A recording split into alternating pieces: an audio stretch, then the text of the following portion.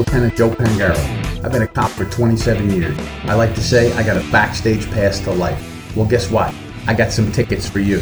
So come on in, pull up a chair, turn up that volume, and let's go. Chasing Justice is on. Good afternoon, everybody, and welcome to Chasing Justice. I'm your host, Lieutenant Joe. So there's a couple things on my mind this afternoon I would like to express and actually try and work my way through them with all of you out there. So this is the thinking cap day, right? We're going to put our thinking caps on and we're going to think some information. We're going to try and work through a problem or a concern that's out there. And this is where we begin. We are in a place in our country right now, right, where we're trying to figure out who we are. Who we are as individuals, who we are as people, who we are as a nation. I mean, you look at the questions that come up. We're a good nation, we're a bad nation. You're a good person, you're a bad person. I'm a this, you're a that. We have to have different pronouns. We have to have different thoughts. We have to be more accepting, less accepting. We should be hating of these people, but loving of these people. It's a unique world that we're in. You know, our friends on the left talk about tolerance for everything except things they don't believe in or they don't like. Then there's no tolerance whatsoever. Now, I'm going to say the people on the right may have had some of that, but I think when it comes to growth, you know, the growth of understanding a different world, I think people on the right have a better understanding of it. Because we don't break things down into make-believe thoughts. We don't make things up. We deal with facts. And the reality is, it's about this tolerance. So let's look at tolerance. I would say that we are a more tolerant people now than we probably ever have been in our history. Why? Because for many people, when you're exposed to different ideas, different people, different lifestyles, different things, and you take a minute to try and learn about those things, to understand what is good, what is bad, what is maybe what I believed or what I was told compared to what something really is. And then you can make a distinction. You can think about it. You can try and figure out, well, were my thoughts and beliefs correct? Or my thoughts and beliefs, were they wrong? And do I need to change them? So when it comes to tolerance, you know, we say here, I have said for a long time, I have my own religious beliefs. They guide me. I have a core. I believe in God. Not everyone does. So when I look at things, I can't say, well, just because Joe Pangaro believes in God doesn't mean everyone has to. But that doesn't mean I don't get to make decisions about my life and have opinions about what I think is good and bad based on my experiences. Just like someone who doesn't believe in God. Don't they get to have opinions about me and what I do, what other religious people do, and how we make decisions? So it's a two-way street for all of this stuff. But it should bring up a conversation. Nobody should be attacking each other unless it's physically dangerous or destructive to someone, right? But we don't really deal in those facts, don't we? Don't we say, our friends on the left, they talk tolerance, tolerance, tolerance. Now, maybe the world needed to hear that. We should be more tolerant. We should be more tolerant. We should learn about other people. Does it make a difference to you personally, if somebody 5 doors down in your neighborhood lives a different way than you do? No. Unless they come down the street and go to your house and make you want to do something that they want to do. Other than that, it don't matter what somebody down the street does. So there's a couple of different ways to break down whether it matters to you or not. And this is my opinion here. It matters to me if it affects me and my family and our abilities to live our lives the way we want to live our lives. Right? That's an important for all of us. No matter what you believe, who you are, whatever side of the aisle on, when you close your front door, what you want to go on in your house is up to you. Nobody next door, down the block, or anywhere should have anything to say about what you do there. But when it comes to our country, don't we all have a stake in what goes on in the country? Now, if we decided we don't need a military, the United States doesn't need a military, and we all agreed on that, we say disband the military, get rid of them, take all that money and we're going to spend it on, breakfast sandwiches for everybody in the country. Every day you'll have a brand new breakfast sandwich. But we don't need the military. We don't need jets and bombers and guns and all these people, doing stuff. How fast do you think our country would be overtaken if we disbanded our military? Well, it would be attacked pretty quickly, don't you think? Don't you think there's enemies out there that want to take over America, that want to hurt you and your family? And if they had half a chance, they would. They'd storm right in here and go, hey, guess what? All of this is ours now because you can't fight back. Isn't that what dangerous, negative, hateful people have done throughout human history? Right? The strongest of everyone makes the rules. How come? Because if you don't agree, they'll break you up. They'll hurt you. And therefore you agree with them or you get busted up and hurt. Unless a bunch of people stand together, a bunch of weak people stand together against the strong man and say, no, you're not going to do that. We are going to stand together. Individually, you might be able to beat us all up. But as a group, you cannot beat us all up. And therefore, we will not allow you to do what you're going to do, right? Isn't that kind of how, in general, life has worked across the planet? So, but if we agreed as a people, we don't want this military, we would get taken over pretty quickly, especially if we just physically disbanded the military, shut the bases down, sent everybody home, sold off all these horrible weapons of war. We got rid of all that ugly, horrible stuff, right? Sunk the ships, get rid of all the tanks, everything. We'd get taken over pretty quickly. And would our lives be better or would they be worse? Well, it depends on who takes you over, right?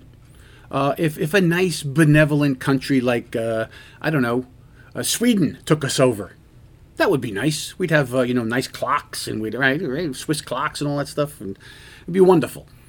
But if somebody took us over like Russia, Putin, or China, there would be gulags, there would be reindoctrination camps, there would be prison for anyone who doesn't think the right way, who thinks the wrong thoughts. Right? Would that be better? No, that wouldn't be better. That would be very, very bad.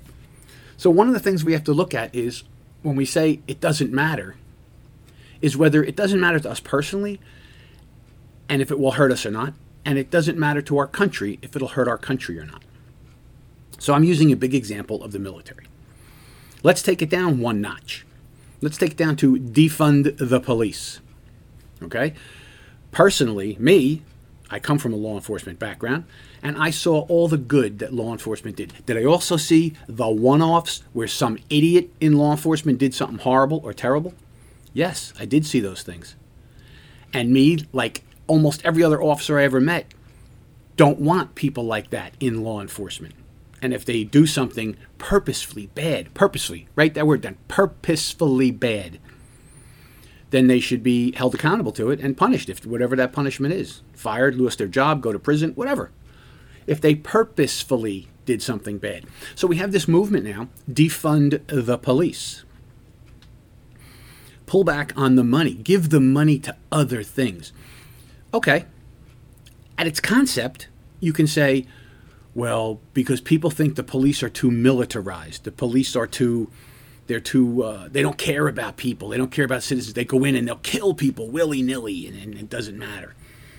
And in reality, that's not what happens. Look at the statistics. Yes, so all of you in your underwear in the basement taking notes on Lieutenant Joe, go look up the FBI report on statistics about crime and see what's going on out there really. Not what you want to believe is going on, but what really is going on. You see, the bright light of truth is a wonderful thing. If you have a belief that you want to stick to, and the facts be damned, then you keep making your stupid arguments. You keep saying stupid things like defund the police. Let's take a look.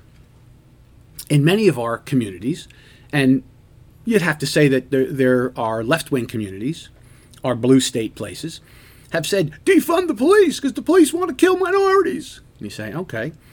If the police were just out there willy-nilly killing minorities, I'd be the first one against it because that is wrong. You call them minorities. I say they're American citizens.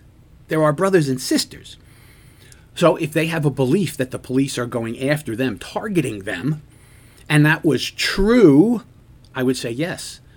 Then we have to do something about it. We have to remove the people who are doing that. But when you look at the statistics, the truth, you find out it's not quite what people want to believe. the truth is a little bit different. Are there some officers that do the wrong thing? Of course there are. Now, how many times do we have to say that? Because that argument is such a weak argument. Well, what about that cop that we saw did this? Yeah, he was bad. She was bad. And they were punished. And that's what should happen. But how about the hundreds of thousands of other officers across our country that work 24/7 every day of the year to protect your family, to answer calls for service in your neighborhood? Is your neighborhood great? You might live in a great neighborhood, and that's great. What if you live in a bad neighborhood and you remove the police? What do you think happens when you remove the only thing standing between people who have an evil heart and want to take from other people, whether that be their lives, their things, or anything else they want to take from them, and you remove the only group of people there who are protecting them from that, the police, and you remove them? What do you think happens? Well, it doesn't take rocket science. If you open your eyes and you come out of the basement once in a while, put on a pair of pants and look out the window and see what really happens when you defund the police and pull the police back, the people that you think you're trying to protect the most are the people who suffer the most, because it's not the police that are hurting them. Right? It's not. You can come up with individual cases. Of course you can. There are some bad cops out there that do bad things, and they should be held to account. But you know what? It's the police that protect millions and millions of our citizens in great neighborhoods, bad neighborhoods, crime-ridden neighborhoods, and crime-less neighborhoods. That's what law enforcement does. So when you run around saying, defund the police, and you don't look at the statistics, who's actually killing who? How many people do the police kill a year compared to how many people in our neighborhoods kill each other? Oh, God. Lieutenant Joe, you're a hater. You're a hater. Why? Because I call your attention to the truth as opposed to what you want to believe? I get it. It's fun to believe the police are bad. They're out to hate. They hate people. They do this stuff. When they really don't. When they really don't. The police protect more people.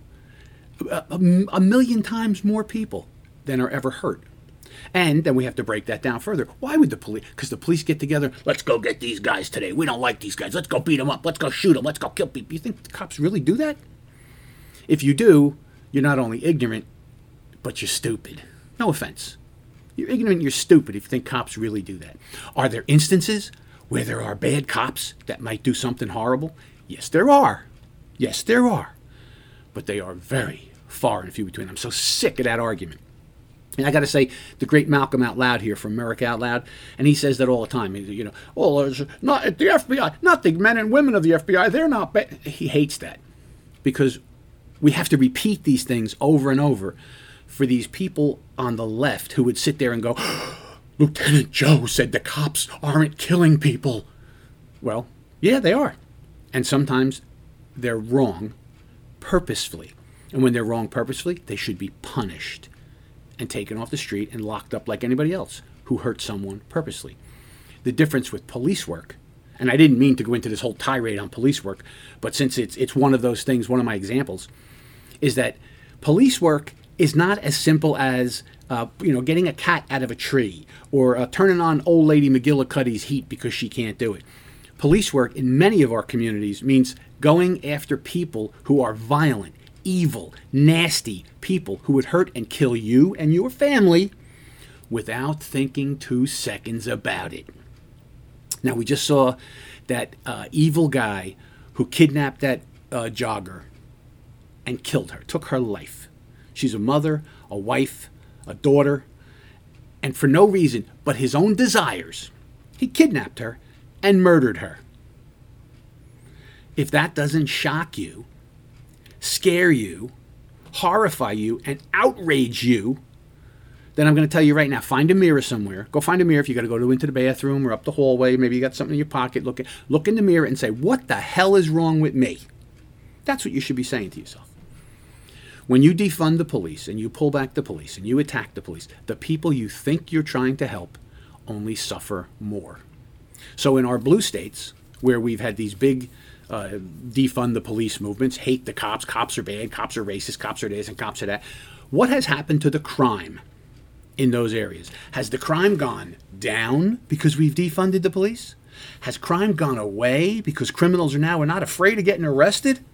Has crime gone down because we said no more bail? Bail is so bad, it's unfair. People are in jail for no reason because cops hate people and they just put people in jail. Has your crime gone down because there's no bail? Because there's no police actively patrolling anymore, progressively looking for crime and trying to prevent it? Has your crime gone up or your crime gone down? Simple question. I'm not making a judgment either way. I'm asking you the question. Has your crime gone up or your crime gone down? And you can draw a direct correlation to that with defund the police, go after the police, demonize the police, hate the police. When you do that, crime goes up. I'll tell you what it is. It goes up, up, up, up, up, up, up. You're not safe anymore in many of our major cities. You can go jogging, be kidnapped and murdered and dumped in a field. That could be you, your daughter, your girlfriend, your wife, and you're sitting there saying, the police are bad. Go look at the statistics and find out who is actually killing who. Now, the police, I started talking about police work has a tendency sometimes to go sideways. You know why? Because you and me have decided we want laws and we don't want to live in a society filled with chaos. We want people to all respect each other and go about their business and don't hurt anybody, don't rape anybody, don't rob anybody. Just go about your business and get along. That's what we all want. And you know, there's some bad people among us and they don't want to believe in that. They want to believe they want to rape you. So therefore, they attack you and they rape you. So we say, no, we're not going to allow that. We are going to investigate that. And we're going to hold you accountable for what you did. Well, you and I can't go out and do that. We need to have somebody official that can do that. So we've created laws, and then we've created police agencies to enforce the law. That's why they're called law enforcement agencies, right? They're not called rogue band of guys and girls go out and do whatever the heck they want to do to people. They're called law enforcement agencies because they enforce the laws that you and me have demanded so that we can live with our families in a civilized, wonderful kind of a life. Now, because we have demanded those laws and we need people to enforce them, we have police. And you defund the police. And what happens when you take the police away? When you shutter the police and you tell them they can't do their job, when you want to arrest them for doing their job, then they stop doing it proactively. Proactive police work is the only thing that protects a community. There is no such thing as back the police off and everybody will be better. Because if you are so stupid, you think that criminals go, well, if the cops aren't going to kill everybody, I'm going to stop committing crime. If you really believe that, go find that mirror again and look in it and say, what is wrong with me? That's not how it works. Get rid of the military and evil countries will attack us and take us over. Get rid of law enforcement and evil people will attack us and take us over. Do you get the combination here? That is why people are so frustrated here. That's why we're so frustrated about this. It's not about the cops who do the wrong thing. We all agree, get rid of them. They are far and few between. And I'm sorry, Malcolm Out Loud, when it comes to the FBI, it's the same thing. That was the greatest law enforcement agency in the world. And because of politics at the top end, not the agents. Sure, there's a couple of agents that are idiots, that are political, both ways. Of course there are. Every place has them. But the great majority of our FBI agents are good and decent law enforcement officers who work for a federal law enforcement agency, the FBI. It's the political class that has politicized, polluted, and corrupted how that power, remember, who gave them that power? You and me. We demanded laws and enforcement people to enforce them so we can live how? Come on, let's all repeat it. Good and decent, chaotic, free lives, right? Because we have demanded all that. They go out and do it. Now they've politicized that power.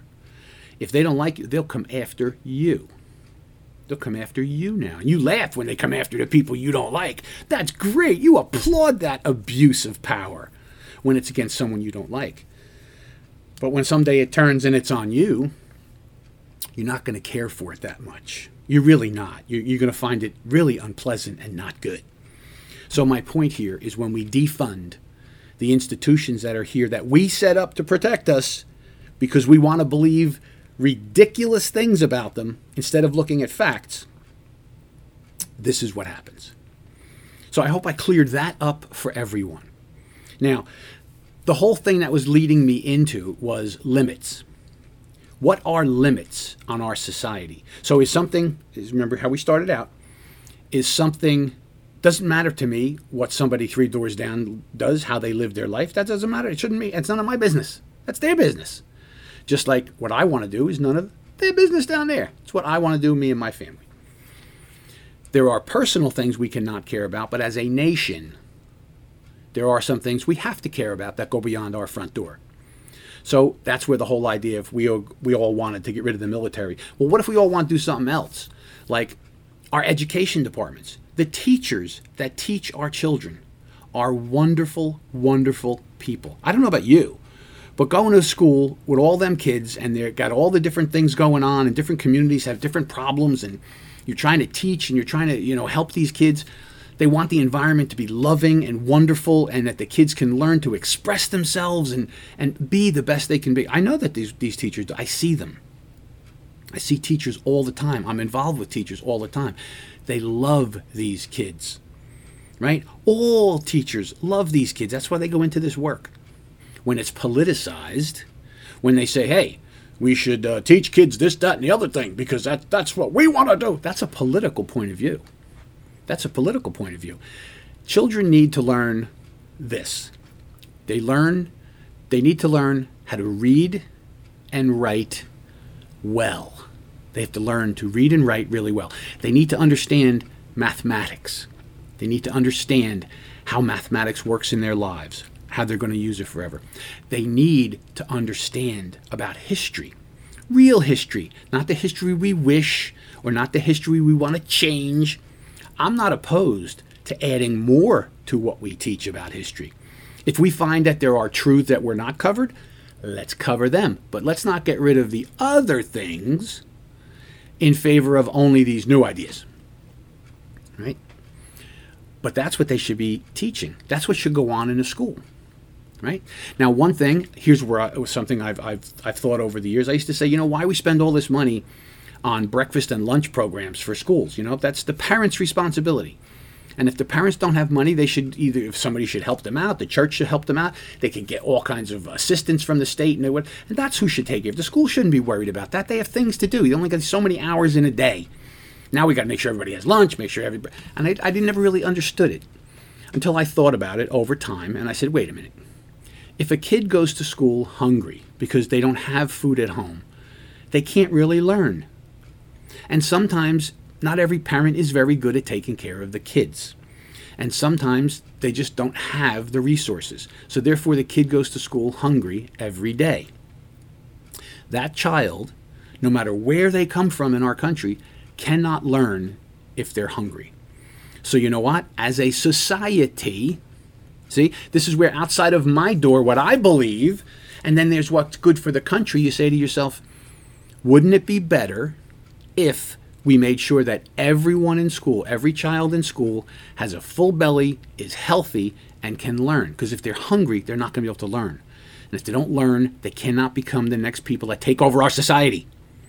So therefore, I am not opposed to the lunch programs because I understand not everybody has resources. Not everyone can do the right thing. Not everyone is in the right mental state to do the right thing for their kids. So in there, we can have a lunch program. Give out the sandwiches. Give out the breakfast so that the kids are not hungry and they're healthier. Because we have to understand there's lots of different situations in our country. Not all of them are good, either personally, because some people are just not good personally. Other situations, they're drug addicted, maybe have alcoholism or mental issues. Who knows?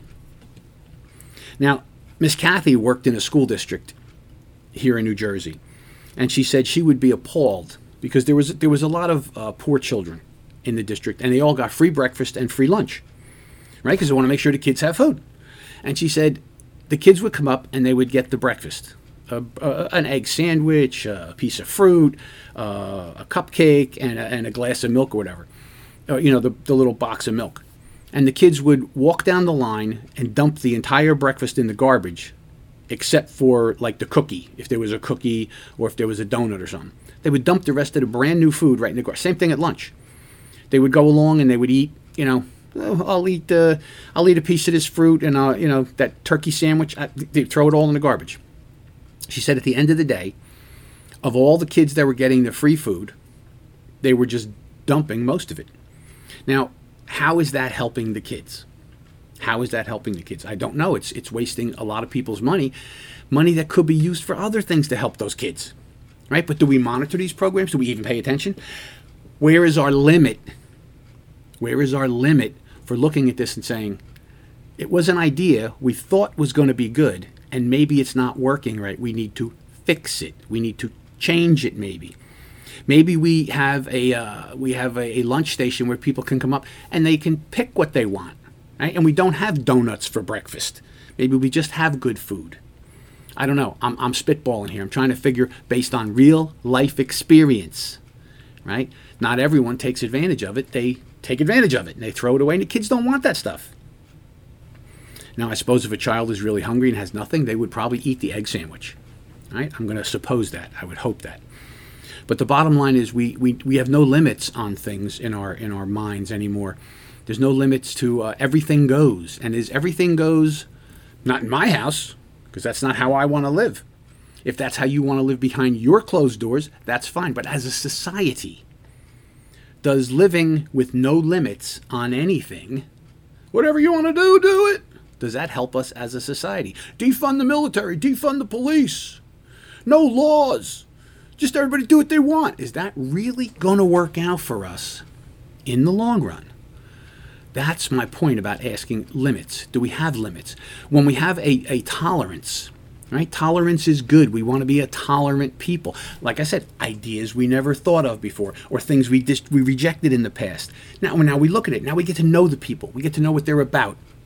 Maybe we see beyond our own fears, our own biases or whatever, and say, well, it's not what I thought it was, so let me rethink it. But how far do we take that governor off, that limit off? How far do we go? And we're starting to see some laws catching up with that. And we'll talk more about that when we come back in a minute with more Chasing Justice here on the America Out Loud Radio Network. Hello, I'm Ben Marble, MD, and I founded MyFreeDoctor.com as a donation-supported, faith-based nonprofit with a mission to save lives by delivering free doctor visits to patients in all 50 states of America. MyFreeDoctor.com treats a broad range of health concerns like COVID-19, long COVID, sinus infections, urinary tract infections, rashes, medication refills, and more. So please visit MyFreeDoctor.com, where we're healing America one person at a time. You already know Genesis plus HOCl is your best defense against viruses. But did you also know it's the most powerful weapon for eliminating airborne mold too? Customers are raving about the Genesis Fogger's ability to tackle mold problems and the bad smells that go with them. And we all know mold is a hazard to your health. There's no airborne invader that Genesis can't handle. Visit GenesisFogger.com/OutLoud to receive a 15% discount on the Genesis Fogger with promo code OUTLOUD. With Genesis, you're ready for anything. You wouldn't go a day without brushing your teeth or washing your hands. What about washing your nose? I mean, your nose does filter the air you breathe, air loaded with bacteria, viruses, and irritants. Make nasal hygiene part of your routine with Xlear. No messy bottles to fill, no drowning sensation. Xlear is a natural drug-free saline with the added benefit of xylitol, which blocks bacterial and viral adhesion. Available in stores and online at Xlear.com. That is XLEAR.com.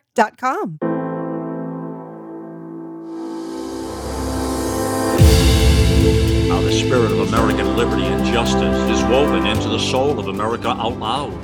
Now we invite you, friends, to invest some of your time with our magnificent family of experts, their minds and voices, It's all back at AmericaOutloud.com. Liberty and justice for all.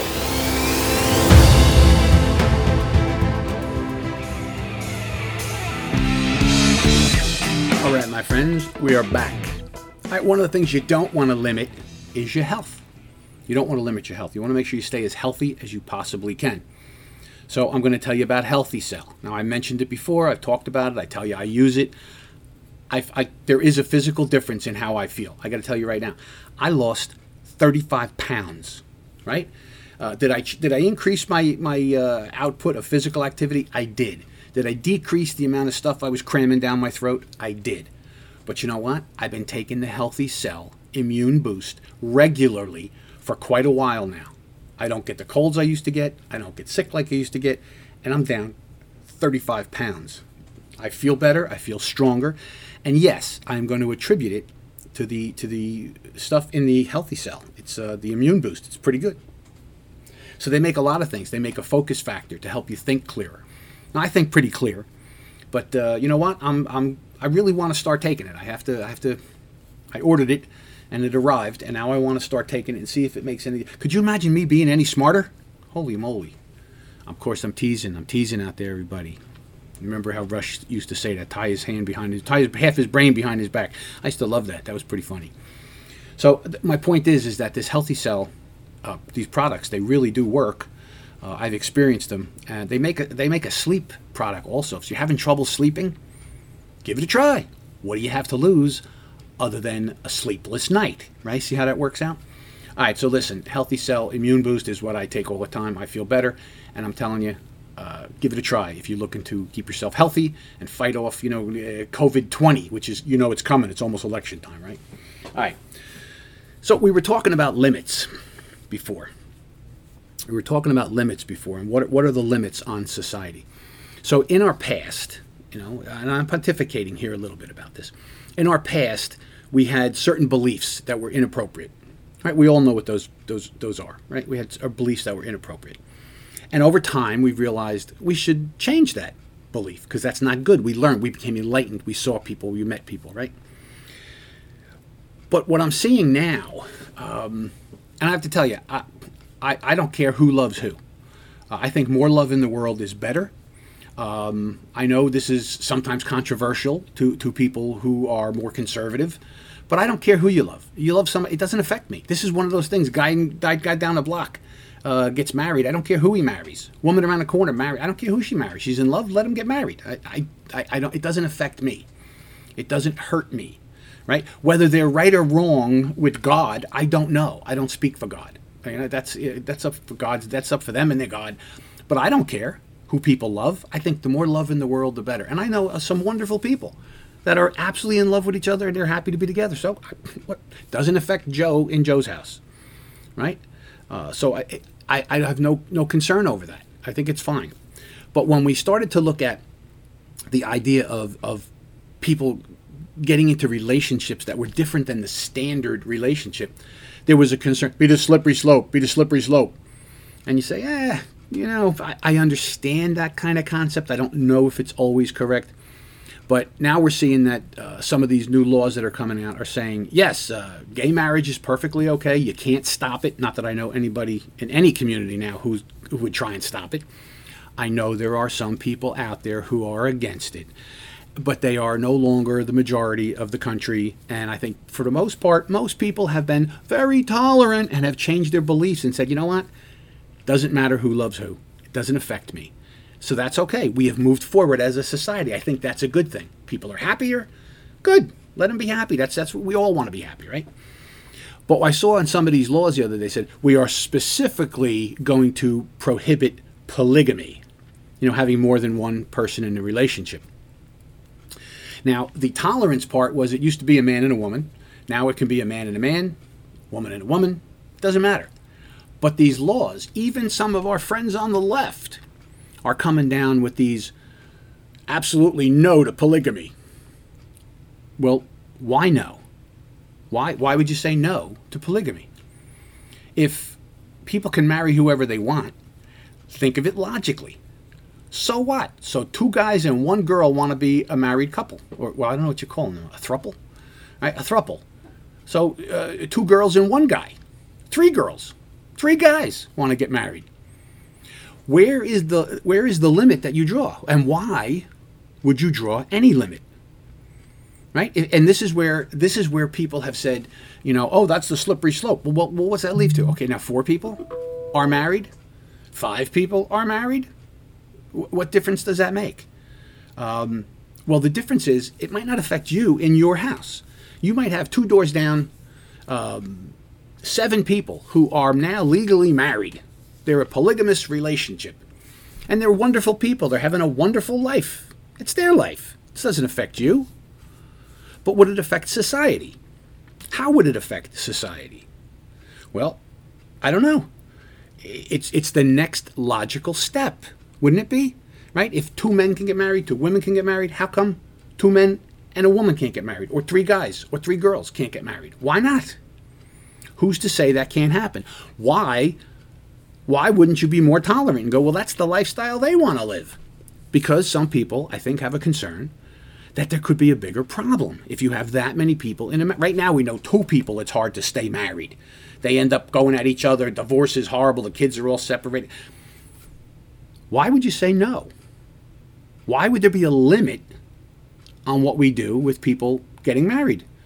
If we've been so tolerant up to this point, why would we not say polygamy is okay? Right? Why can't somebody, and this is where I'm getting, I don't want to say, I'm trying to make a point by going to the next level and saying, well, what if somebody said, that's great, but I want to marry my chipmunk. You'd say, oh, now that's ridiculous. Why is it ridiculous? To me, it's not ridiculous. I love my chipmunk. I want to marry my chipmunk. My chipmunk and I are very affectionate, and I think it would be a wonderful relationship for me and my chipmunk. Well, there is a point that people will pull out limits, won't they? So before, when people said, no, you can't have gay marriage, they said, no, you can't do that. We're going to let that happen. Okay, worked out okay, I think. I think it worked out fine. I don't see any problem with it. What's the next with polygamy? Why is polygamy? They want to get married. 4 people want to get married. Why can't they? Oh, suddenly now there are limits. Well, why? Well, because people think that might cause, I don't know what the problems would be. I don't know, maybe you got 7 people married, 1 person is working, now you have health care. A company has to pay health care for 7 people instead of just 2. I don't know. Could that be the problem? My point is not the specifics of it. I'm only using that as an example. But when we have limits, there's usually a societal reason to have limits. Right? So when we look at the bail question, right? All these states going to no bail. There would be no bail for anybody anymore. Why did we have bail? To imprison people that we don't like? No. Because we understand that in reality, when you look at statistics, truths, you probably got about 30% of the people who commit most of the crime. And they commit crime over and over and over and over again. So when you arrest them, and you put a bail on them to make sure they don't get back out and keep committing crimes until their trial, where they can be held to account, then you see crime go down. When you just let criminals out and there is no penalty for the criminal, because you feel bad for the criminal, because criminals have been put in jail and people have been, never, whatever the reason, when you let them back out, they go out and victimize you again. The guy who killed the young jogger, Eliza, he was also charged recently with a previous kidnap and rape from a year ago that apparently they couldn't catch up with him. So here's a guy and he was in prison for 20 years for kidnapping a prosecutor. So what does this guy tell you about himself? That he's really just a good guy, and if the cops would leave him alone, he would be a good guy. Or is he a dangerous, evil person that preys on people? Now, you might say, personally, he's probably a great guy. He just can't help himself, kidnapping, raping, and murdering people. Where's your mirror? Look in your mirror. What the hell is wrong with me if I think that? He is a dangerous person who has told us all, I am dangerous, and if you don't do something with me, I'm going to do something with you. And he just did it again. He killed a young woman, took a mother, a wife, a daughter away from their family. for no reason other than he wanted to do it. So the limits we put on the behavior of people who are antisocial criminals is to arrest them and take them away from the rest of us so they can't hurt me, my family, or you and your family. Imagine somebody breaking into your basement when you're down there in your underwear taking notes about what Lieutenant Joe says, and you got some evil, horrible person who decides they want to break into your basement, they want to steal your notepad, rape you while they're there, and maybe kill you. Gee, would that seem like a good idea? No. Once people have notified us as a society that they are dangerous, we hold them to account, we don't let them hurt us, we arrest them, and we take them off the street. Now, I've said here many, many times that I think there is room for bail reform. There absolutely is. Because I'll tell you right now, that killer, that rapist, that kidnapper, his bail was originally $500,000. If he could have found a bail bondsman and had access to $50,000, he could have bailed out. Right? So the little secret we have here is that bail is meant to make sure you have an interest in coming to court. So you might have to put up $100,000. You might have to put up your house as collateral, and then you get bailed out. Because if you put up your house, you want your house back. So you're probably going to hang around. You'll go to court. You'll go to trial. You'll see how it works out. But if you had nothing to hold you to that, you probably would take off, and then you'd be somewhere else, and we wouldn't be able to hold you to account. You'd be victimizing people elsewhere.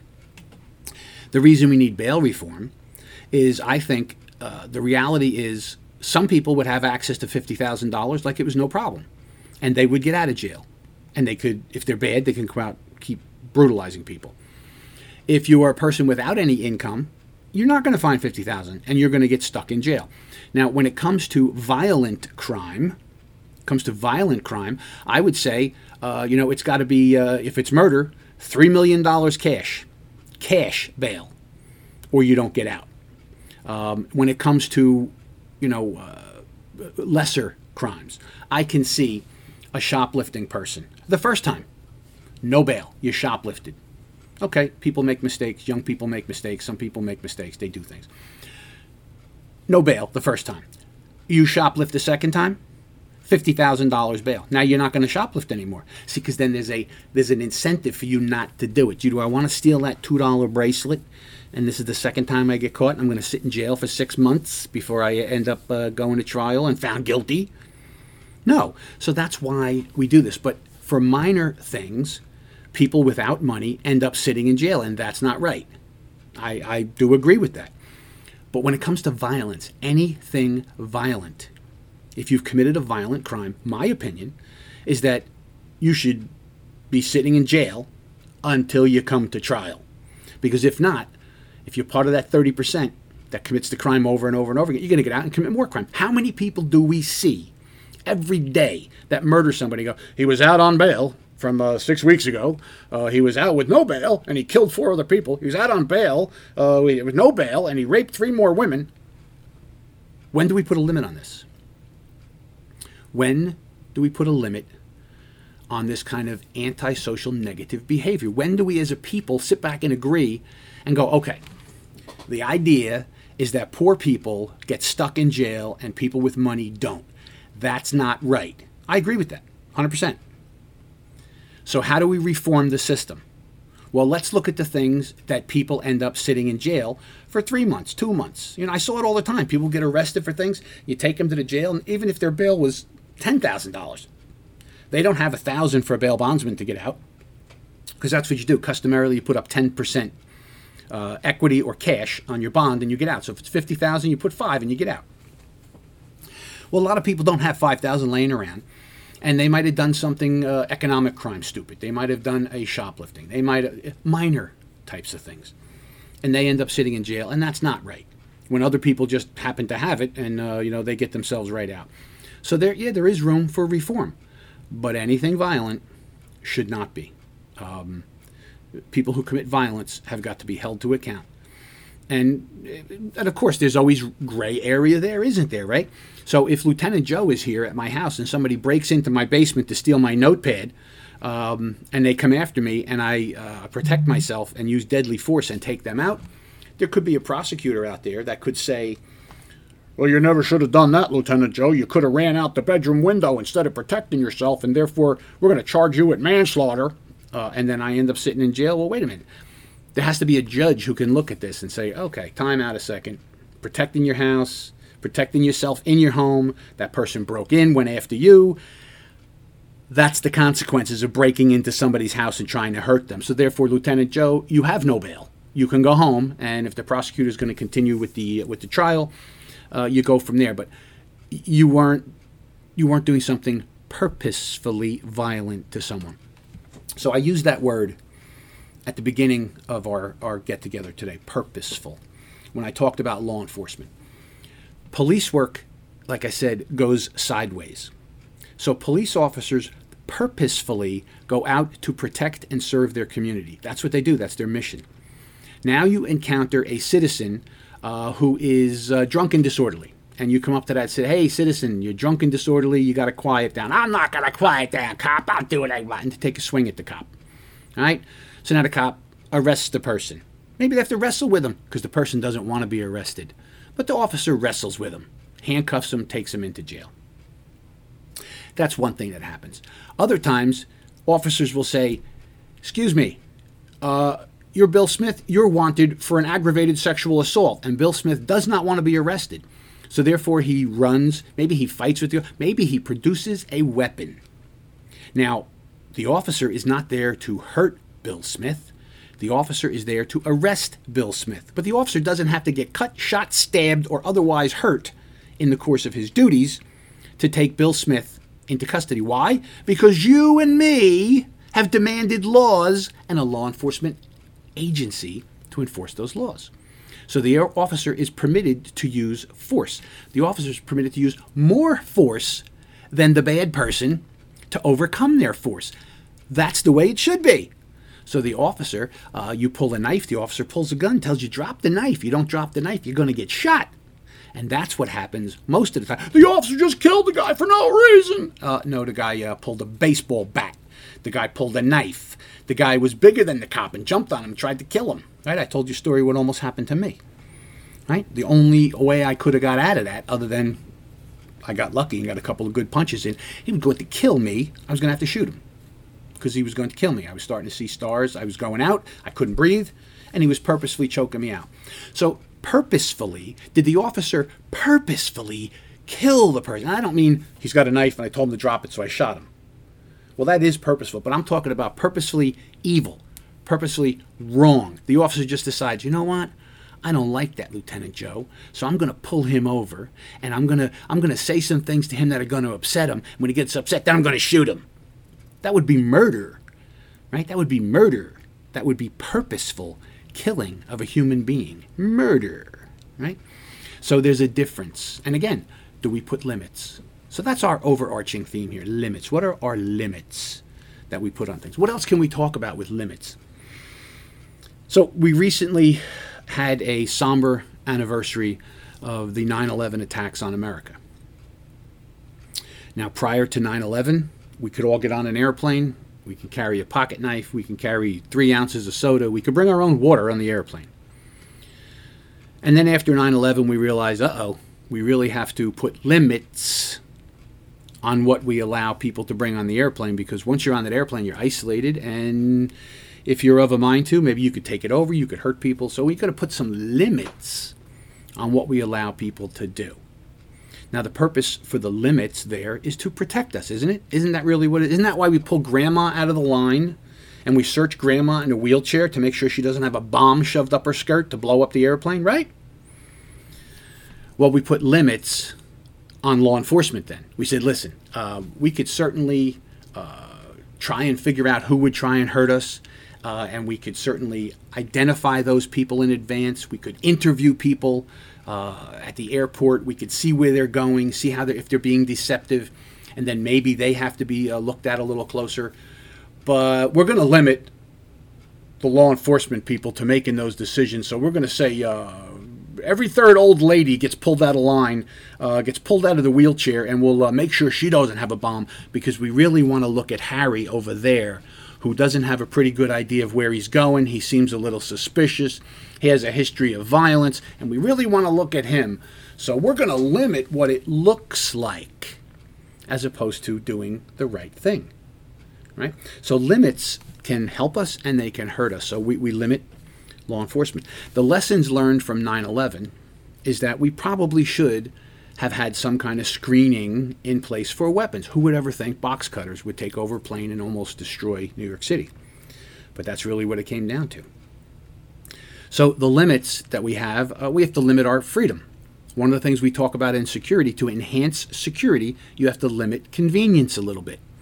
Otherwise, it doesn't work out. You can't say we're going to search people and then have it not take longer to get on the airplane.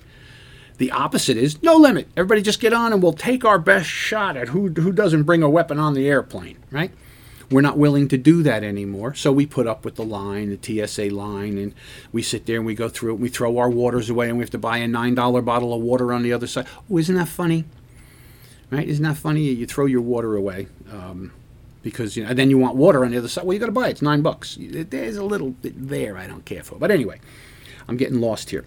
The whole idea, the lessons of 9/11 is that we had to limit some of our freedoms to keep us safe. Okay? Laws are limits on our behavior, aren't they? Laws are limits on our behavior. You can't drunk drive. Why? Because I don't want you crashing into me or my family and killing us because you decided to drink unlimited. So we have laws. Laws limit our behavior for everyone's safety. And at times they're good and sometimes they're bad. All right, so the lessons of 9/11 is we had to increase what we were doing there. Okay? Now, have we gone too far? Have we gone too far searching old ladies, little children? Have we had any people who have taken over airplanes or committed terrorist acts 90 years old with a bomb up their skirt? Has that happened before? Lieutenant Joe, it could happen. Somebody could be really against America and decide to do it. Yeah, they could. They could. But we could certainly take a lesson from El Al Airlines, who basically never had a hijacking. And what they do is they interview people in line. They have agents that go up and interview people. They're professional interviewers. And they interview people and they identify potentially suspicious people. Then they isolate them. They check their bags. They don't inconvenience everybody, right? So that's one limit they have put on how they're going to do things. So limits are important. Our open borders. Now, the limits to unbridled immigration are borders. Every nation is defined by its borders. We put a limit on how many people can come into the country. Not who can go. Every American wants to leave. They can get out. Every single person wants to get on an airplane, a boat, walk across the border. They can go. We are a freedom country. We don't keep you in like many of our communist, socialist friends do when they realize people don't want to be here and we need them for labor, we need them for their money, and you cannot leave, right? They put limits on you leaving, right? But in America, we don't. We put limits on who comes in. For what reason? Because we're evil, horrible, racist people, and we don't want people here. That's not it at all. Not it at all. It's what you want to believe. That might be what you want to believe. You might want to believe that so it fits your narrative of the world, your view of what to prove to yourself that you're right. These people are racist. They don't want people here. No. We need immigration. Immigration is good for America. But like I've said 100 times before, we have to control who's coming in. How many people can we afford to have in and just go live and go to community schools that don't have the money for extra people, don't have the medical care for people, the towns have to pay for it, the crime that is committed. Oh my God, Lieutenant Joe said they commit crimes. Not everybody. Lots of them do. We've caught over 55 people on the terrorist watch list coming into the country in this unbridled immigration. Now, if we caught 55, how many do you think we didn't catch? How many do you think got in, right? So they said right now 2 million people. Chuck Todd said this the other day to the vice president. We're going to have 2 million people come in. The first time ever we had 2 million people come in the country. And you know, the Border Patrol will tell you there's about 800,000 to 1 million getaways. Those are people that got away. We didn't get a chance to thoroughly vet them as they're vetted at the border and then put on buses and trains and airplanes and shipped all over the country. There's about 1 million people. So if out of the 2 million that came in, we found 55 terrorists, statistically, 25 more terrorists came in, and we didn't catch them, right? Now that could be 25, could be 9, could be 100, because we don't have a limit on the immigration. Why? For good common sense? No, because it suits the political agenda of some people. So therefore, no matter where you sit, up in the living room like I do, or down in the basement in your underwear taking notes about Lieutenant Joe, it doesn't matter where you live. If you happen to be in a place where one of those terrorists decides to attack us, you or your family could die. You see, that's why there has to be limits. Not because you hate people. You don't want people here. That's not it. That's your argument. That's your self-fulfilling argument to prove your twisted point of view, right? That's your twisted point of view. Are there some people who don't want people coming in from other parts of the world? Sure they are. Absolutely. They're small in number compared to the people who, I don't care. As long as you do the right thing, you're a good person. You want to come here and help the country. You want to be a part of the solution, not a part of the problem. If you're one of those people, I don't care where you come from. I don't care about the color of your skin. I don't care who you love. Come on in. Do good for our country. Be a citizen. It'll be wonderful, right? We'll all work together for a better country. But we don't put those limits on for political reasons. We put them on and endanger everyone by doing that. We say, look at how good we are. We just let everybody who wants to come in. And I've said 1,000 times, I understand why people want to come here. Why good people from other parts of the world want to come to America. It's the greatest place in the world. I get why they want to come. I sympathize with that. I pray every day and I thank God that I was born an American. I absolutely do. For me and for my family. But that doesn't mean just because people want to come, we have to let them in. We have to look at our nation. What's good for us? Immigration is good. If we decide we need X amount of people, we need people with these kind of skills, we need people that can do this, that's going to make our nation better. We don't just open the doors and go, oh, well, everybody who wants to come gets to come because we'll be bad if we don't say that. That's not how the world really works. It's dangerous. And a world without limits is a world that's going to catch up with you. So whether it's your tolerance, and then you draw lines because now you think it's wrong. Well, I say, how can you draw lines if you've undrawn the lines, right? So limits are here to help us. We have to look at each situation realistically, fairly, and understand, are we creating a limit for a good reason or a bad reason? Is the limit here to help us, or if we don't have a limit, will it hurt us? Well, my friends, this was an interesting episode today, I think. I enjoyed thinking about it, that idea of what are limits and why do we have them, really worked through here. I want you to think about it. Think about what's right and wrong. Think about how we can all get along and get over these angers and these hatreds and be America once again. Because if we don't, this is not sustainable. The limit on the time we get to be free people will arrive. This is Lieutenant Joe for Chasing Justice saying, remember, be a part of the solution, not a part of the problem. We'll see you next time here on the America Out Loud Radio Network.